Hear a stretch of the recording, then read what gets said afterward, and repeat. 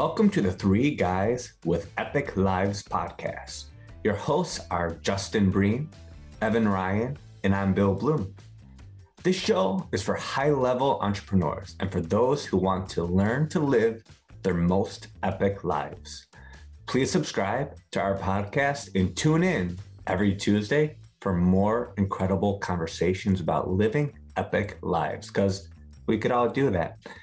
Make sure you subscribe to the channel, and thank you so much for being part of the show.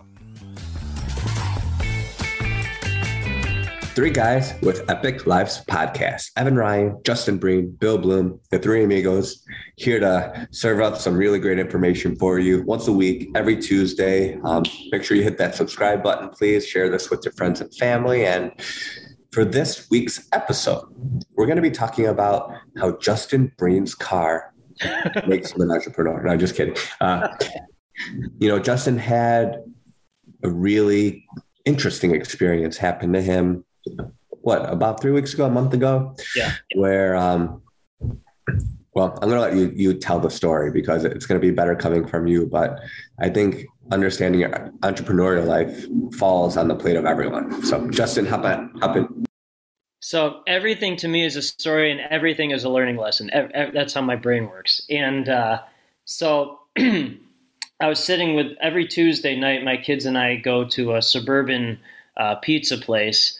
And, we do that after their running camp, which is a lot of fun. That's the best part of my week. Every week is going to that pizza place. So we were sitting in there and there was this car. My car was parked diagonally. And there was this other car facing perpendicular to it with its lights on. I'm like, guys, wouldn't that be weird if that car just hit my car?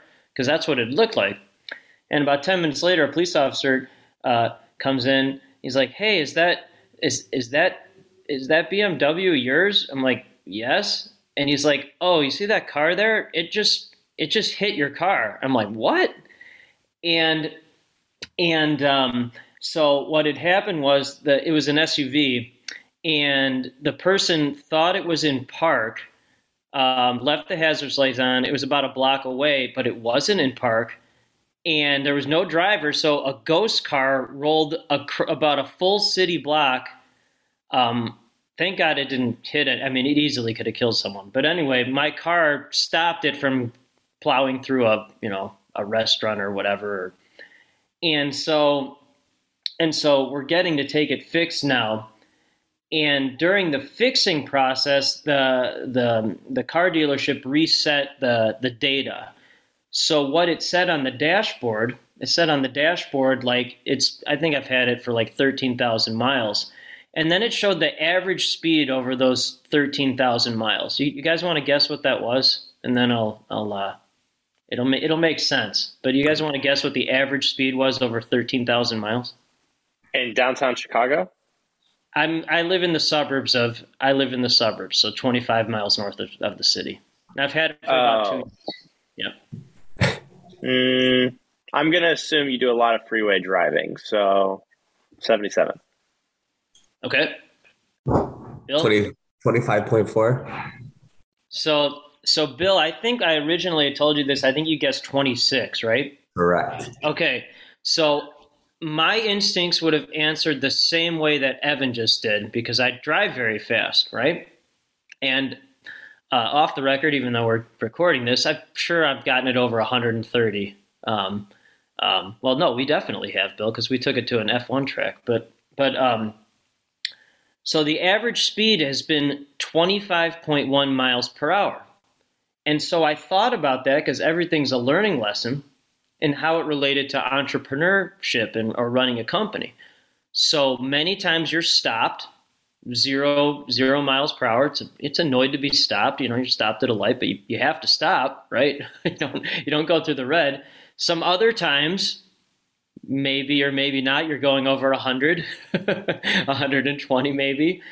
But slow and steady, a nice smooth 25.1 miles per hour over length is a really good way to run a company. It's a nice smooth way. And then I really thought about it because I'm a high fact finder. So, you get your car's oil changed, you get it fixed, you keep it fresh. So like you take care of your body as an entrepreneur, right? Okay, you take care of it. And then sometimes a ghost car will just plow into your car. Entrepreneur life. My wife is at least 3 times now dinged it up, driven it into a curb or drove her car into the mirror, dinged it up. So, business owner, entrepreneur, you get dinged up sometimes. And I thought it was a really fascinating analogy. You have a nice car. It looks great when you start. It gets dinged up, but you fix it, you maintain it, you upkeep it, and you just smoothly go along, and then you see the progress. You just see the progress. And I just thought it was super interesting to see how the car, after a really potentially dangerous situation, equated to running a company and running your life, by the way. So I'd love your thoughts on that. Love your thoughts. Wasn't it Bezos who said slow is smooth and smooth is fast?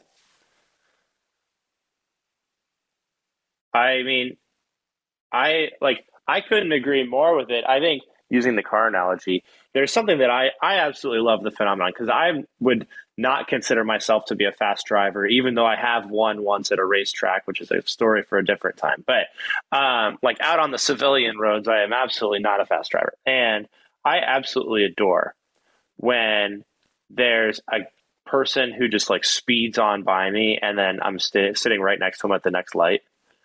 Like, I think it actually is some merit to the analogy, because I think, it's true that slow is smooth and smooth is fast, because hard start and hard stop is just really difficult and it burns people out. Just like, hard start and hard stop burns out your brakes in your car, and you got to get them replaced more often. So, I definitely think that there's kind of a mind map that can be made there. I'm trying to find out who said that. My 8 fact finder activator kicked into gear. I'm trying to find who said that quote. I'm not seeing Bezos. But that Bill, you don't strike me as somebody who drives wild and crazy like Justin. Is it an analogy that resonates or not really? I think slow and steady is the way to go for sure. I mean, all aspects of life. It just, you don't get, ahead of the skis too much there. That's important.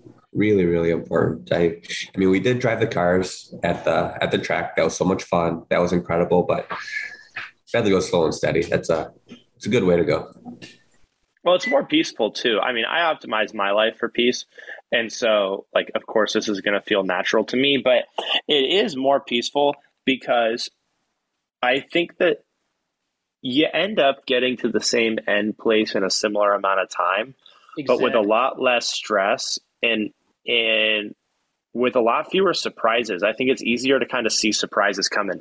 But I'll give you another analogy, which I just think is a fantastic one. When you're skiing really fast, the smallest patch of imperfect snow has the capability to help you catch an edge and crash, which you wouldn't catch if you were skiing a little bit slower. And I do think that happens with projects all the time, which is that you're going really hard, you're going really fast, you like make a really quick difference, and then, oh, well, we didn't see that coming. Well, it's been a really good example, Evan, since you've worked with other companies who took a change and went a little too fast. Like, when's a good time where it helped them, and when's a good time when it hurt them? I'll tell you exactly a great time. I was just on a phone call with a client where they had a real immediate need 2 or 3 years ago for a complicated automation. And it was, and I think still is the single hardest project we've ever done. And they had a really immediate need. They needed us to ship a product out underneath a really tight timeline. And we took it on. We scoped real fast. And when we got about halfway through, we realized that we had technical limitations that broke 3 of our 4 core assumptions about the project. So we did document our core assumptions about the project, and 3 of the 4 core assumptions that we had were wrong. And that basically put the project to a grinding halt. It wasted our time. It wasted their money. It still is a thing that I think about because, like, to me, the most important thing is to satisfy what our customers want. Yeah. And so in that case, we went hard and fast. We did a big, long sprint. We figured out how we were going to do a whole bunch of things. And then we got to these technical limitations that we could have seen from the very beginning had we taken our time to make sure that we really understood the problem and really understood the solution. And instead, it was really challenging. Because of that, the kind of opposite scenario, because of that, we created a 3-month coaching program, 3 to 6 month coaching program that we force every single client, if they want to work with us, they must go through it. I don't care how well defined your project is.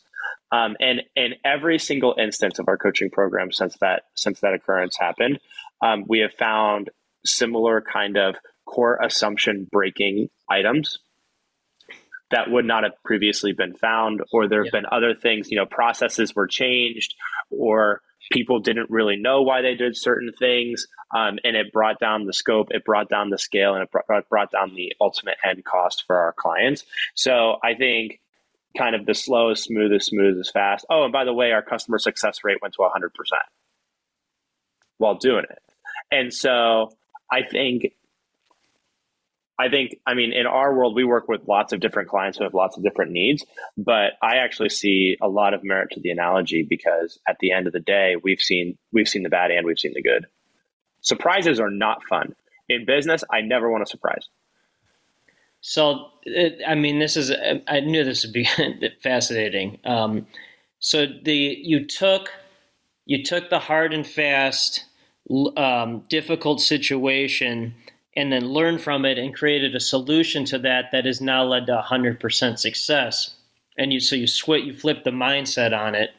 And then, this whole conversation started because, my car got hit by a driverless car and no one was in my car when it happened. So that's a very difficult situation, but flip the mindset on it because easily someone could have been killed. We could have been in the car. A pedestrian could have been, that easily could have, it could have been much worse. It wasn't supposed to be driverless, right? It was supposed to have a driver. It was not designed to be a driverless car. Oh, yes, that's correct. Yeah. Okay. That is a really important point. Yeah. It's not an autonomous vehicle, if that's I think that's the right word. But the guy left it he thought he left it in park, but he didn't. So just imagine you're standing there out there and you see a car with no driver just aim. That is a frightening situation. I didn't see that part. I just saw the aftermath.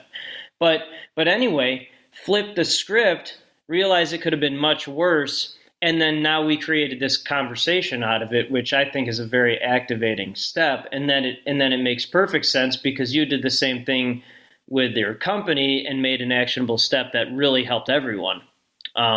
I see the same exact thing with that. So the key is here's what I'll say. Go ahead. Sorry.